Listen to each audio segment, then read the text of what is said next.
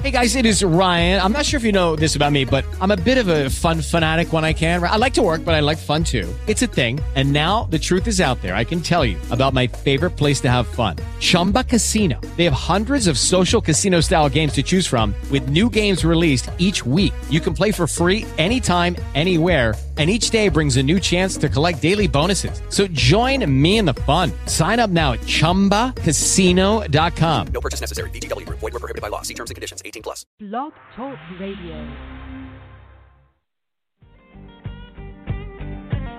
And the day it will come, you better learn how to lose someone.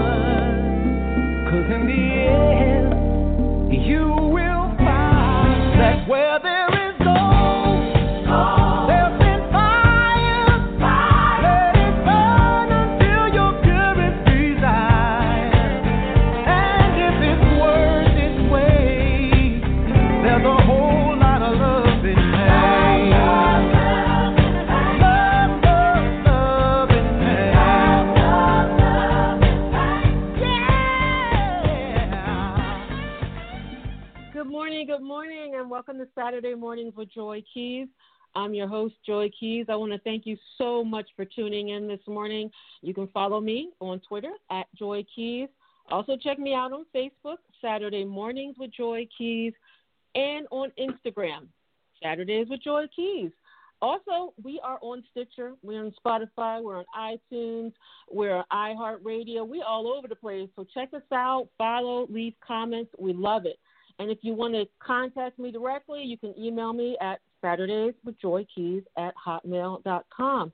Well, you just heard Love and Pain by Ryan Shaw from his new album, Imagining Marvin. He is a 3-time Grammy-nominated singer. He's a Broadway performer. His music has been on Fox's So You Think You Can Dance, ABC's Dancing with the Stars, Grey's Anatomy, and Lincoln Heights. Also on films My Blueberry Nights and Bride Wars and Sex in the City soundtrack. He's all over the place. Good morning, Ryan Shaw.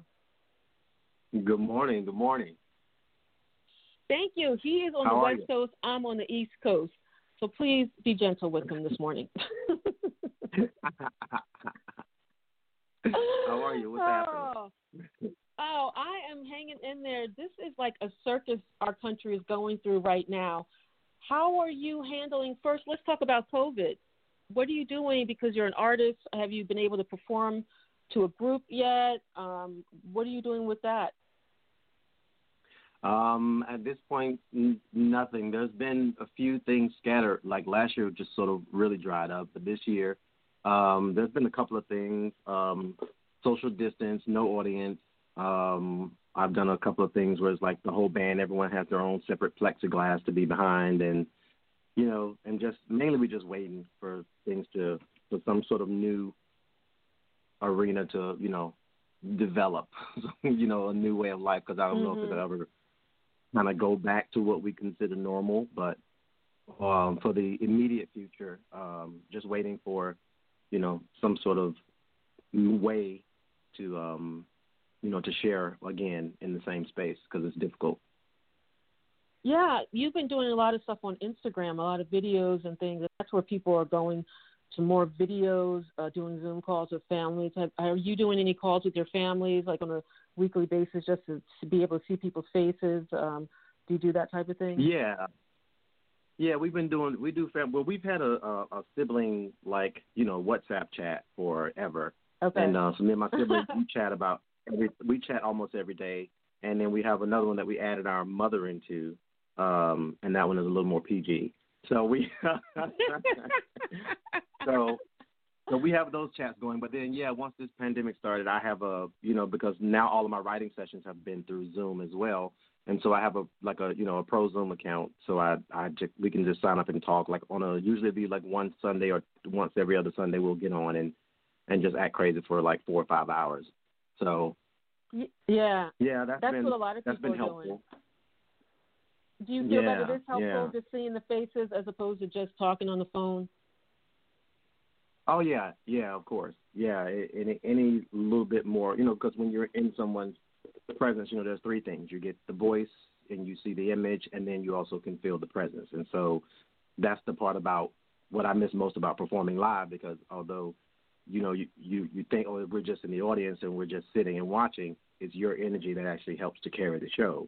And so that's the beautiful part. And you can hear me sing in my house all day, and I can emote all this energy and, sing and scream my face off. And you might say, oh, my God, that's great, and you clap. But it's a whole different experience when you're in the room with me, and I take the energy you're giving me and give it back to you. That can't be duplicated. And it's always unique, and it's because it's always unique with every show. So even if it's the same music done the exact same way, it's the energy, and that's what makes live theater and live music so, life-changing, really, for many people. Now, you were brought up in the church.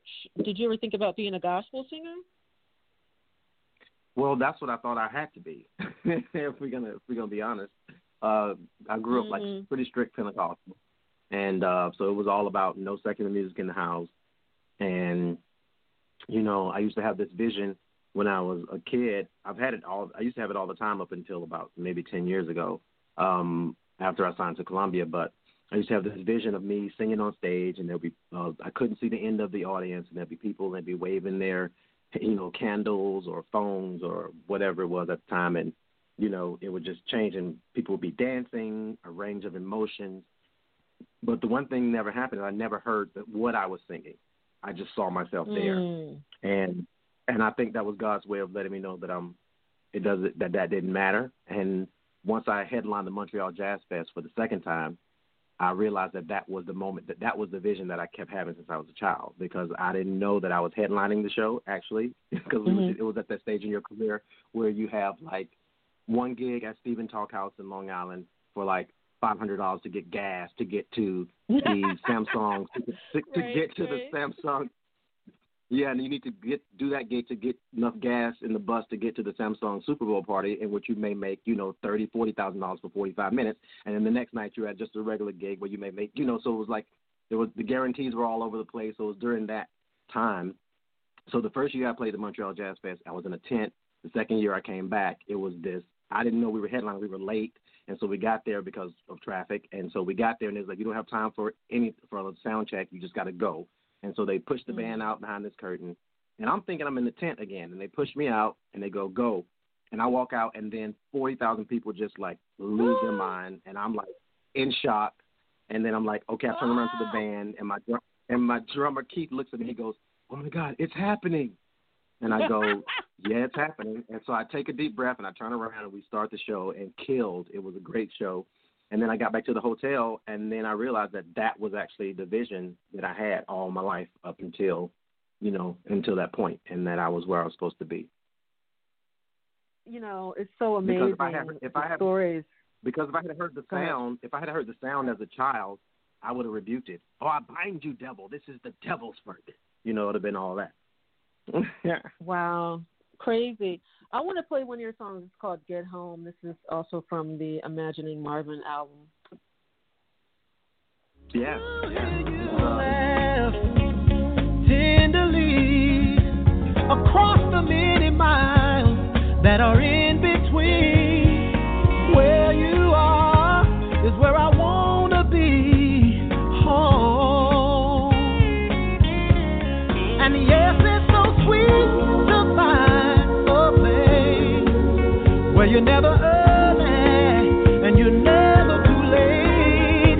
It may be crowded, but they'll always find you a space in the place where I know I belong. Gotta get home. Oh, yeah. Ryan, I have to tell you, that last little section of that clip, I have to play that 20 times. That in a place. No, let me not try to sing because I'll mess it up. But I just feel go off, something hit me. No. Something hit me. I heard the first part. I'm missing home, this and that, and I played the different. And I was figuring out what thing, and I was I could just play that last 10 seconds over and over and over again. How do you know when you have a hit? How do you know that you hit that sweet spot in a song? You feel it. It's always a feeling. It's always a feeling. Like I remember, and I actually wrote that song many years ago with Connor Reeves and Jonathan Shorten in London, and I remember I had just lost my grandmother and my younger brother within like the last 5 years of writing that song. And I remember we were there, and I was also in London, so I wasn't home, and I was like, oh man, I've been over here for a while, and I'm sort of like missing home. So we just started writing, and then, we hit that. In the place where I know I belong. He did it. Till exactly. I get Oh my home. God. Ah! And everybody in the room immediately just smiled, and we were like, oh, that's it. And then so we started in on the verses and just built it. But you automatically know because it lands in a genuine place. You automatically it will automatically evoke an emotion out of you, either a smile or a dance or a tear. Something will be evoked, and that's how you know. And those, when you find a sentiment that resonates with most people or with everyone or with almost everyone, then you know it'll resonate with everyone. So that's how I know. Yeah. What's your earliest memory of home? When you were a kid? How far back can you remember? 3 years old, 4 years old? How far back? I don't know. I have part. It's a weird thing. I have parts, and I talk about this with my therapist. I have parts of my memory that are like blocks that are missing, and it's sort of weird. And it's like even like important things that happen in people's life that they say, "Oh my God, I'm so glad you were there," and I'm like, "Was I there?" And I'm like, "Have I been abducted or something?" I don't know. But so my youngest. Okay. Yeah, we can. I don't know how much time we have to go deeper into that, but yeah, there are blocks missing. I'm gonna have to charge you for that, Ryan. Ryan, I'm a licensed social worker, but I would have to charge you if you want to get deeper. Okay. Exactly. But no. But my youngest memories of home are really. It's always have been Thanksgiving. Thanksgiving is a huge thing for my family, and just my youngest memories of being my Aunt Janice's house. She had a really sort of quaint, sort of tiny house in Stone Mountain, Georgia. I'm from Georgia, born and raised. And being there with all my cousins, and I just remember, being like probably the most fondest memories of being like 8, 9 years old, and me and my cousins would go back to the back during Thanksgiving, and we'd write a song every year and come out and perform it for the family, and then we do improv. My whole family's very like into the arts and music and stuff, and so we would do stuff like that, and then we would go into like literally like 2 hours of improv of just being ridiculous and doing the most. Oh my God! So wow, those are my earliest memories of home. Yeah. Now, were you afraid? Go ahead. No, I was gonna say, and my grandmother's sweet potato pie. Ooh, now there's a difference between pumpkin and sweet potato, right? You know, right? You are like you don't. Do you like pumpkin? Huge difference. I don't prefer pumpkin at all. I don't really. No, I'm not a big pumpkin pie person, but sweet potato, that's where it is. I used to ask my grandmother to make me sweet potato pies just for my. So what you want for your birthday? Because my birthday's on Christmas Day, and I'd be like, I want sweet potato pie. So every year she would make me 5 sweet potato pies, and she's like, you can share them with your siblings if you want to, and I would usually share one with them, and I'll eat the other 4. Wait, you said the other 4? Yeah, she would make 5 of them. Oh my gosh! Oh my gosh! Mm-hmm. Now, did you feel duped out of your birthday? Because like everybody, were you getting double presents, or did you just got one set of presents on Christmas? Well, I got over it because I got double presents. But the thing is, my family doesn't really do birthdays. Like for birthdays growing up were never really like a special thing. You got to tell my mom what you wanted to eat, and she would make that. And my mom was an amazing baker. She's the one who taught me how to bake. And so she was a baker, and you would tell her which cake you wanted to make. And she had her specialty cakes were a plum cake, a red velvet, a carrot cake, or a lemon pound. And so you tell her which of her specialty cakes you want. And she used to make a German chocolate back in the day, but she said it's too many steps, so she stopped doing it. But you could choose your cake, and then that was it. And that's what your birthday was. And so most of the time we wanted fast food. We wanted Burger King or something that we never usually got. And that was it. And so birthdays were never like, oh, we're going to have a surprise party and this and that and the other. And so, but for Christmas, since they were already shopping, they would go, oh, this is for your birthday and this is for Christmas. And then my siblings would go, well, I didn't get nothing for my birthday. And they're like, oh, hush, we was already shopping. So I actually got over being the Christmas baby. Oh, you spoiled. Exactly. Oh, my God. All right, let's play a little bit of Strong Men Can. This is from Brian Shaw's Imagining Marvin album. When was the last time you wanted to let go? Be the you meet the person you were told you can't show. Strong men can break down. Yeah. Don't be afraid of the sound. Don't be afraid of the ground.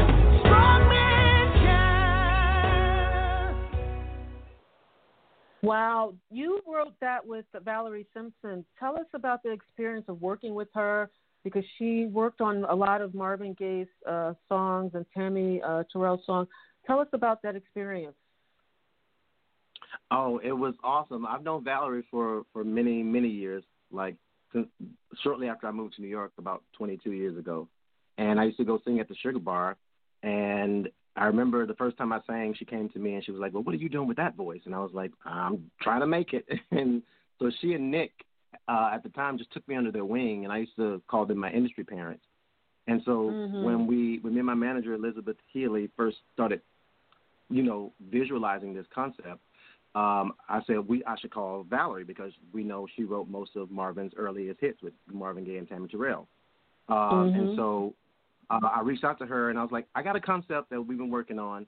I had done a demo of I Want You, and it wasn't the exact version that's on the record, but it was a version that I felt was my own as well. And so I took it to her, and I said, I want to play you something. Tell me what you think. If you think it's weird or far-fetched, we'll let the idea go, but I want to get your opinion on it. So I played it for her, and she paused, and she said, there's something there. And I said, okay. So that meant, knowing Valerie, that meant that she liked it, and it was good. So later on, a couple of days later, I messaged her. I was like, well, if it's an Imagining Marvin record, you wrote most of his early hits. Would you be interested in writing an original song for the project with me? And she was like, let me think about it. And then so 2 days later, she sent me like a clip of just her at the piano with a note saying, I don't usually send people just my raw, phone audio. I usually take it in the studio and doctor it up a bit, but I think you'll get it. And it was just her with that beautiful melody and that strong man can't break down. And I immediately, same like I told you earlier, big smile on my face, and I called her and I was like, that's it, beautiful. She was like, okay, well, let's get to work and let's write some more verses and, come over to the house. And then, a week later we had Strong Men Can, and it was so timely, the subject matter, because it sort of talks about mental health. And, at this time in the country, in the last, 5-10 years, there's been school shootings, mall shootings, and all kinds of craziness happening. And I sort of harken it back to people not being able to express themselves. They've taken music out of schools, and so you have those, those creative thinkers don't have an outlet, and so they become disruptive, not any fault of their own, because you're forcing a creative mind to only do math and science and have no outlet for creativity. In the box. And that's like, and that's like bottling up a bunch of energy. And we all know creative energy is the thing that changed the world. It's ingenuity, it's music, it's art, it's everything. So when you bottle that up, it becomes explosive. So, but on top of that, people are also told in this society, especially men, you have to be this, you have to be strong, don't cry, don't be weak, and all this kind of stuff. And it's cry. Sort of bullshit. Yeah, and especially don't cry, because it's BS. When you were born, the first thing you do is what? Cry. That's the first thing you do coming into this world. So that's the most natural thing that we do as humans, is release some kind of emotion, whether that cry at birth is of joy, of finally being here and taking your first breath, or whether it's pain of coming through the trauma of going through the womb, whatever it is for each individual, that's the first thing you do regardless. And so now to be told later, don't do the first thing that you've ever known, it's just crazy. And so people, go crazy. They well, snap. you know, men are taught to, like, I went to a class that it was related to social work, and they were talking about, it was run by a male, and was talking about the development of men and their emotional, you know, stages and things like that. And one of the things that was so interesting is, like, guys who play football or any sports, say they're in the locker room, they're all naked, but they can only talk about certain things.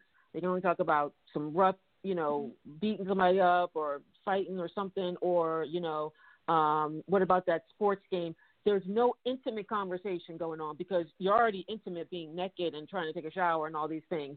But it also happens in other spaces with men. They cannot open up because then they're considered weak, or they're what they call a pussy, you know, all these things. And some men, it's really difficult to live up to that expectation. And then others, they take it to the far extreme, which is also just as bad, you know, like extreme machismo, you know. So it's important. And the arts, I grew up with the arts in my family and then also in my schooling.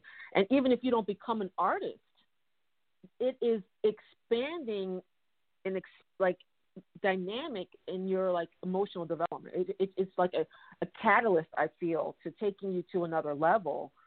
Even if you become an engineer, engineering is art, you know, in a different way, you know. So, but I love that think song. All creative. Important.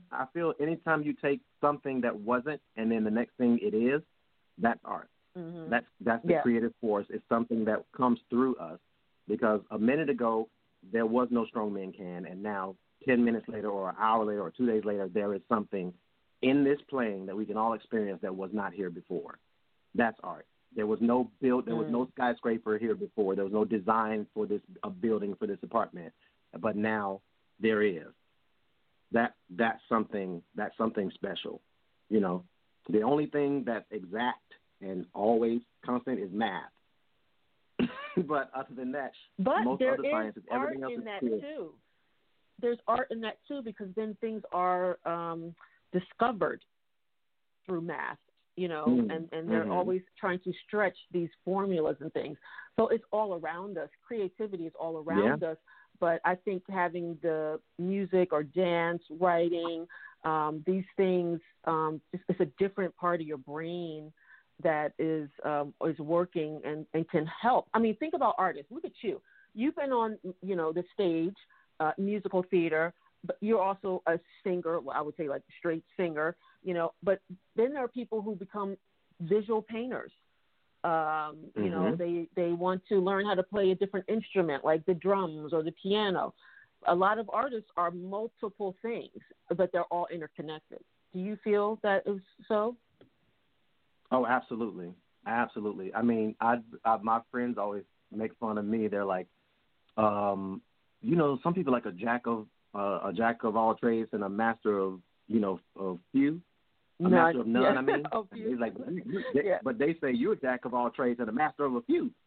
Because I do mean anything creative I attach to, from food to music to making clothes.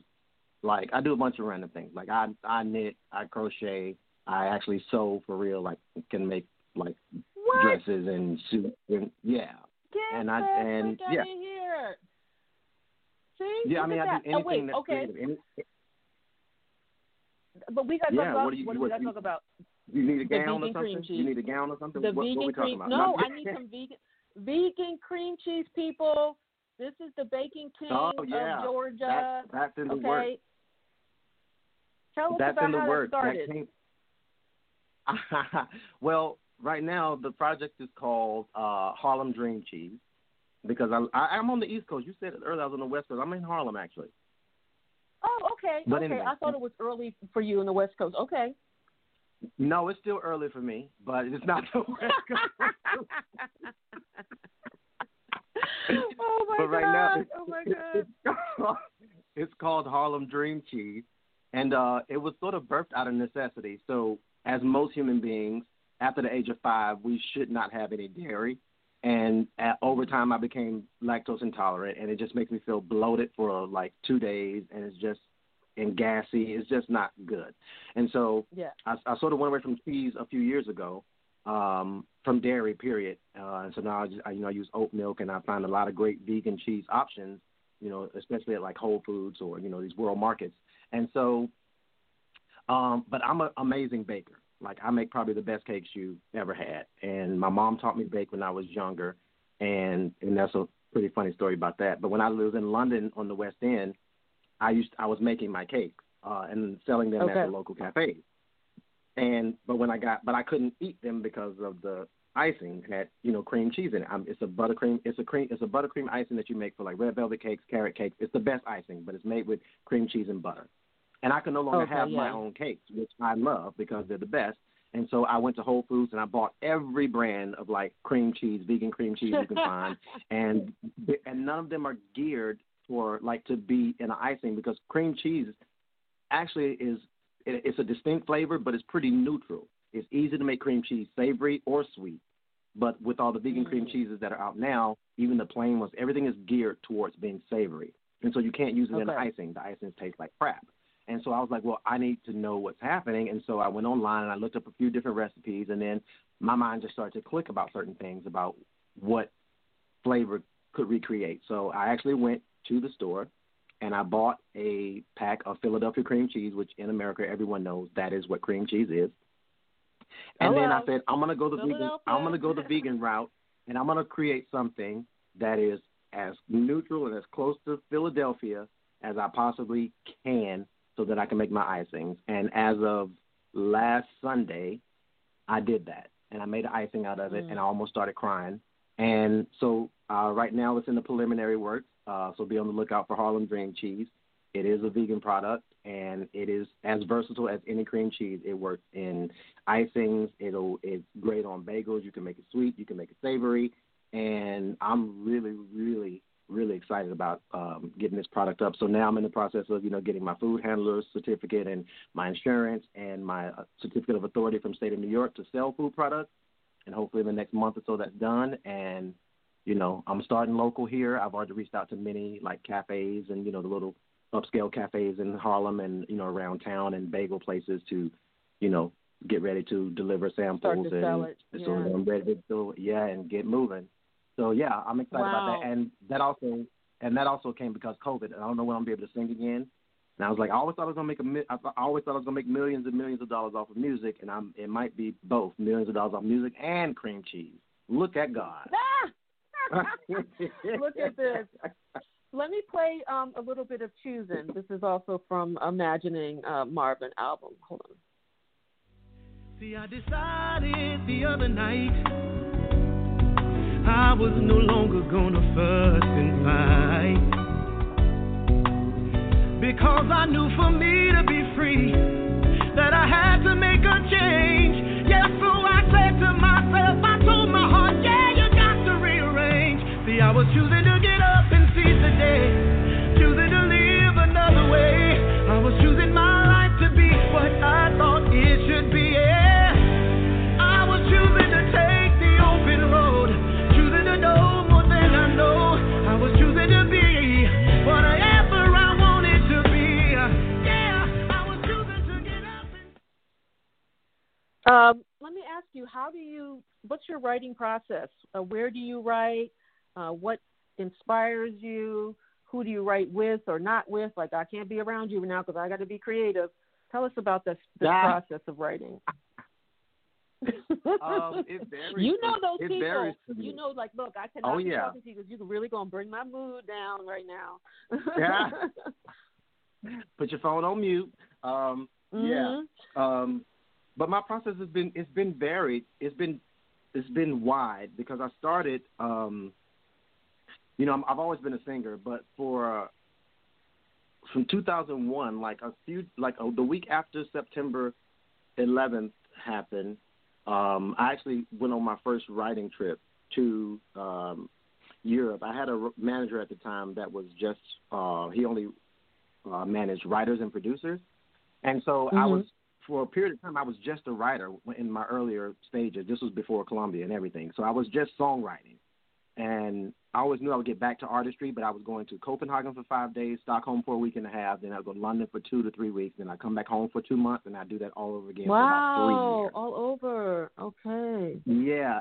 And so when you're traveling and writing like that, and it's literally my first trip out of the country, I was gone for 21 days and wrote 32 songs. Whoa. And that was crazy. Yeah. And so it was just churning out stuff, song after song every day. And sometimes you get into a studio, because now we used to be in the days of, back in the day was songwriting. And songwriting was you go into a room, there is nothing. People pick up an instrument, and somebody says, oh, I have this melody that I have, and then you just sort of work it all out sort of organically. That still happens a lot. But now in the era of the producer, you may go into a studio, and this guy just have 400 beats that he just has on his computer, and they are what they are, and you have to listen through them and see what you connect with. And then you go, oh, I like that one, and then you have to fit whatever you're thinking into this thing that's already created. It's not my preferred way, but I had to become adaptable to be able to do that because that's what the industry was doing.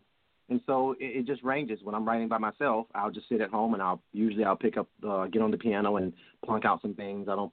This is my year to get better with my instruments, but I'll plunk out some things on the piano usually, or I'll have a melody and I'll just come into the studio and just build up something around it to get my idea across. And then sometimes I still have producers now that will send me tracks, or I have these beats that I've been working on. And so it varies for me. Sometimes if I'm hearing a beat or something may come, the lyric may come first. Sometimes the melody comes first. Usually the melody comes first. I mean, I'm full of melodies. Sometimes I have issues with, if any, would be with lyrics. I'm more of a melody guy than a lyric guy, although my lyrics, when they come great. But, yeah, so that if I have a struggle, it'll be more so with melodies. But I write in all ways. It just depends. I'm open to anything like creative. I've thought it for a while. How do you deal with blocks? How do you handle blocks? Like nothing's coming out. You go take a walk around the block, literally, or do you call somebody? Do you listen to something else? How do you deal with having a block? Well, one, I don't. First of all, I stopped classifying it as a block because I think creativity, as we were talking earlier, it's a flow of something that wasn't here that's here.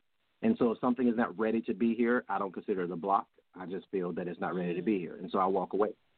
And it may come to me later, or I just do something else, because there's something else creative. And a lot of times if I'm not feeling creative in writing, I'll go and I'll bake something, or I'll make some clothes, or I'll do something else creative, or I'll paint. I'll do something else creative because creativity is all around us. And I feel like maybe certain parts of our creative channels need to be amplified in order for the others to be, so maybe there's a slight block, I guess, in that sense, but not a block as in I can't, but in a block as in I need to increase my energies that from the other side. And I always say from the other side because I feel creativity is spiritual. It's a spiritual thing regardless because it doesn't exist on this plane until it does. So we get it from somewhere. Let me ask, who's your favorite songwriter? Do you have a favorite songwriter? I would probably say Ashford Simpson. Yeah, right. You have to say that, right? Your parents. No, not even have to, just because it's true. It's crazy. When you go back and you think about, the fabric of, black music, which most people, you say, they were always going to say Motown. Everybody's going to say Motown probably from jump, black, white, or any other, like the music that really changed the face. That was the first music that sort of integrated race in this country. It was a lot of things happening. It's the music that really changed the face of America. And the two of the greatest writers of that time were Ashford and Simpson. So when you still hear, their the catalog today, they're probably two of the most licensed and synced artists of all time. It's crazy and sampled, from Ain't Nothing Like the Real Thing, I'm Every Woman, Ain't No Mountain High Enough, and and then to their own music, Solid as a Rock. It just goes on, and you're like, wow. It's crazy. Yeah. We probably don't even know. It's funny because even when I was doing this album, I'm sorry? No, go ahead. It's funny because even when I was doing this record, I was going on a road trip and I had pulled up, on my Spotify, all of Marvin Gaye's albums and did research, and I was listening to everything from old to new, obscure and whatnot, because I wanted to make sure that I covered all aspects of Marvin, not just stuff that everyone knew him by, but some things that he just really felt that he connected with, which is also why I did Shadow of Your Smile. But that said, I have found this song that I did with Shoshana Bean on the record, Good Lovin' Ain't Easy to Come By. When I first heard it, I was like, damn, this song is good. I don't know why this wasn't a hit. And so I put it down on my list. And then when I got home, I Googled it, and it was still Ashford and Simpson. I was like, okay, I should have known. So it's that. So I would have to say they are Ashford and Simpson. And then I would guess of my era that I grew up in, 80s, 90s, baby, I would probably have to say Diane Warren after that. Okay. Now, do you see yourself singing? Go ahead. What were you going to say? And also, if you Google Diane Warren and see what she's written in all genres, like she is a force of nature. Everything from every time I close my eyes, I miss you, baby, and I don't want to miss a thing, to Toni Braxton, how could an angel break my heart? I think she wrote that one too. So she's a beast. She's a beast. It looks like she's won a lot of awards too, for best songwriting, Grammy Award, Golden Globe Award, all the types of things. So we better look her up, people. If you don't know who she is. Yeah. So let me ask you this: what is your favorite song on this album, Imagining Marvin? I must say, it's Shadow of Your Smile. That's a song that I feel really connected me with Marvin, besides the fact that at places throughout my whole career, this album made the most sense to me because I didn't really want to do any kind of covers album, and I don't consider this a covers album. I consider it a tribute album, which is why it was very important for me to put original music on it, which is also a big task when you put new original music up next to classic Marvin music. So it was also risky. It was a risky venture, but I feel that it was pulled off.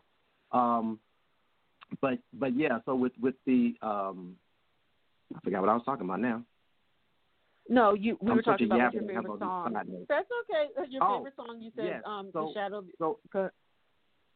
So in doing Motown, the musical, and talking with Barry Gordy, he would tell us stories about Marvin and how Marvin was always pushing the gamut, always wanted to do something different, even stuff that had nothing to do with music. But at one point, Marvin really wanted to be a crooner. He wanted to be with the Rat Pack, with Sammy and Old Blue Eyes and all that stuff. And he never really got to do it because BG was like, no, that you can't do, not on Motown, because you're a pop star and this, that, and the other. But before he passed, he did an album called Vulnerable that they called Vulnerable after he passed. It was released after he passed, but he recorded these American songbook songs. And if you have never heard Marvin Gaye's Vulnerable album, do yourself a favor. If you're any kind of Marvin fan, download that album, and you really see him take the American songbook and he Marvinized it, because he's always going to be him. And when you see how brilliant it is and how he interprets these songs, and The Shadow of Your Smile is the only song on the record that Marvin actually recorded that I actually did not change. It's the song that I feel connected us the most. It's very clear and clean song. When I'm going to play it when we finish the show, and you can hear it, people, how it's just crystal clear. That's what I would say, like a crystal clear piece of glass. It's smooth. Yeah. No, well, thank you. Honest, but all the other Marvin songs on the record, I added something to, or I changed it because I needed to make sure that these songs fit me as comfortably as they did Marvin, because I didn't want it to be a covers album. I wanted it to be a tribute album. I wanted you to be able to hear the record, clearly hear my artistry, and clearly hear Marvin. And it was really cool because I did my first live stream show after the album was released at the Sugar Bar. I took over the Sugar Bar open mic and did like an album release because of the times. Okay. And Jan Gay came on, Marvin's ex-wife. She came on, and she actually was like, I think it's brilliant. I think the title, Imagining Marvin, was brilliant. I think the way I clearly see you and I clearly see Marvin, and I think, and the estate doesn't really give their blessing on a lot of things. And so to get Jan's blessing on it was really took the weight off of me as well, and let me know that what I set out to do was actually what I was supposed to be doing. And but that song, I hear that in the album. I hear that in the album. It's you, because I was listening myself, and I was listening to your earlier records to see like your progression and then listening like you were doing to Marvin's original and then listening to yours. And there are these little spots where you can see, okay, that's Ryan. And then you have your songs that you've written, like, you know, Sin, as opposed to he had Sexual Healing and things like that.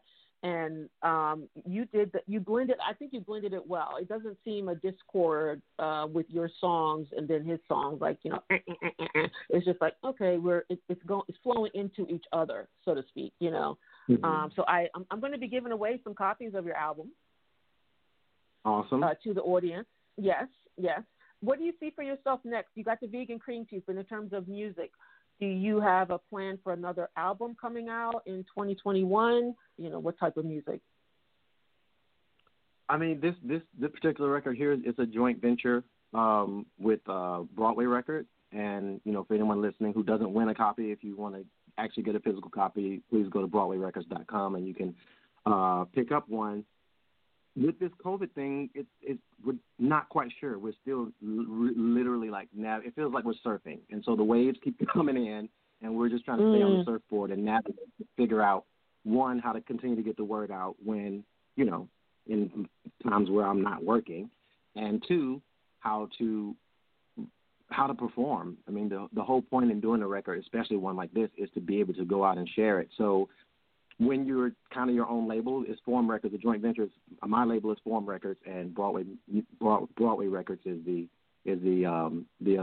partner label. So we may have to continue just to build this album throughout 2021, and maybe do either 2022. We just don't know at this point. I mean, I have plenty of music, and we already have like what the next record is, what I'm looking forward to do as the next record, which is still another soul rock record, which is what I do, but less themed on a particular artist, but just more me doing what I do. But it's difficult. It's difficult to know, you know, because we definitely, I feel this record is so strong that it needs its fair chance to build.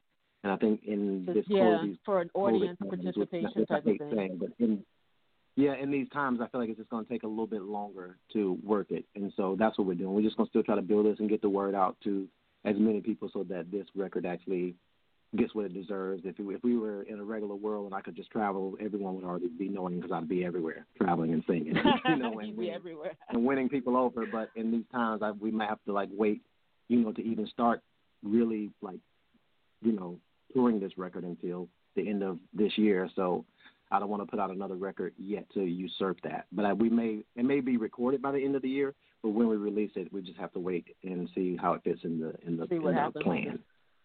All right, some quick questions. We're going to end the interview with some quick questions. Where's your favorite place to visit? Favorite place to visit? Oh, wow. Well, for like if I was going like vacation, it would be baby, London. Relax, chill out. Well, it just depends on what I want to do. I love London. I was going to move there and stay there when I was there. But London is one of those places, and Hawaii. I've been onto the Big Island a couple of times, and it's really, really beautiful.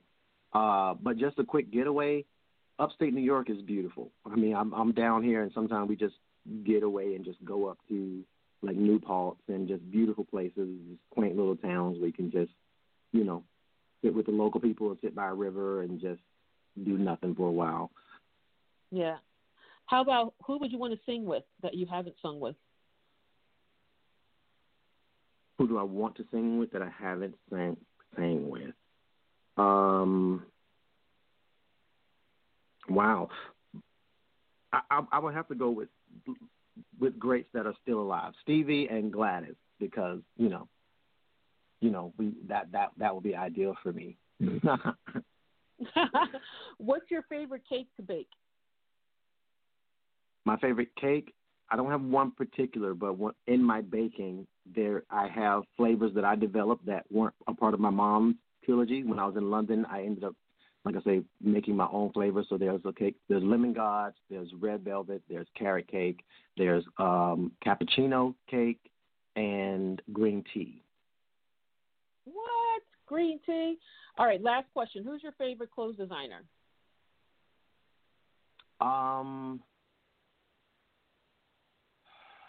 favorite clothes designer. I'm not super into clothes like that, although I make them. So probably me, and then after me, I would say, Okay. I would probably Look, that's say, a valid answer.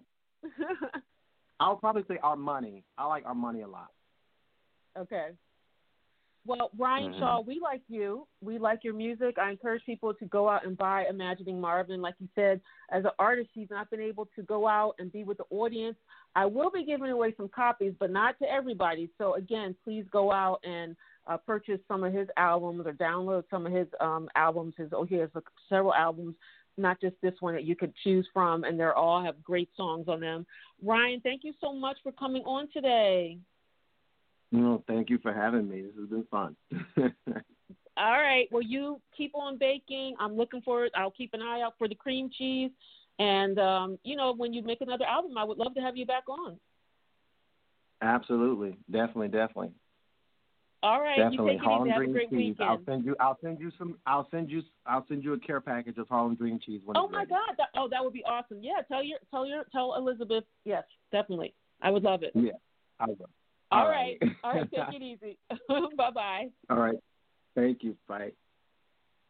Thank you, everybody, for tuning in. I just got off the phone with Grammy-nominated singer Ryan Shaw.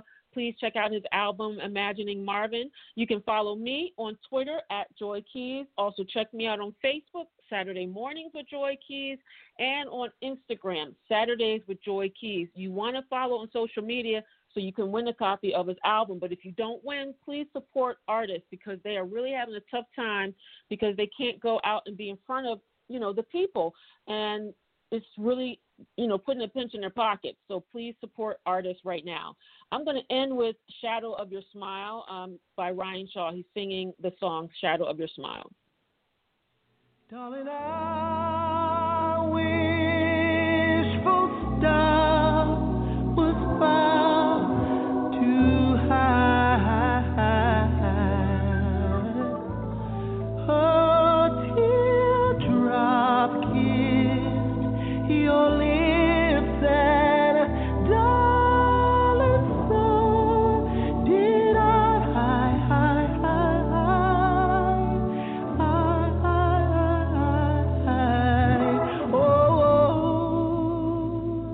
now when I remember spring and all the joys that love can bring, I'll be remembering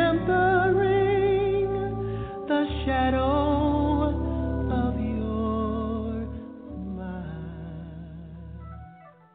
Lucky Land Casino, asking people, what's the weirdest place you've gotten lucky? Lucky? In line at the deli, I guess? Aha, in my dentist's office. More than once, actually. Do I have to say? Yes, you do. In the car before my kids' PTA meeting. Really? Yes. Excuse me, what's the weirdest place you've gotten lucky? I never win and tell. Well, there you have it. You can get lucky anywhere, playing at LuckyLandSlots.com. Play for free right now. Are you feeling lucky? No purchase necessary. Void where prohibited by law. 18+. Terms and conditions apply. See website for details.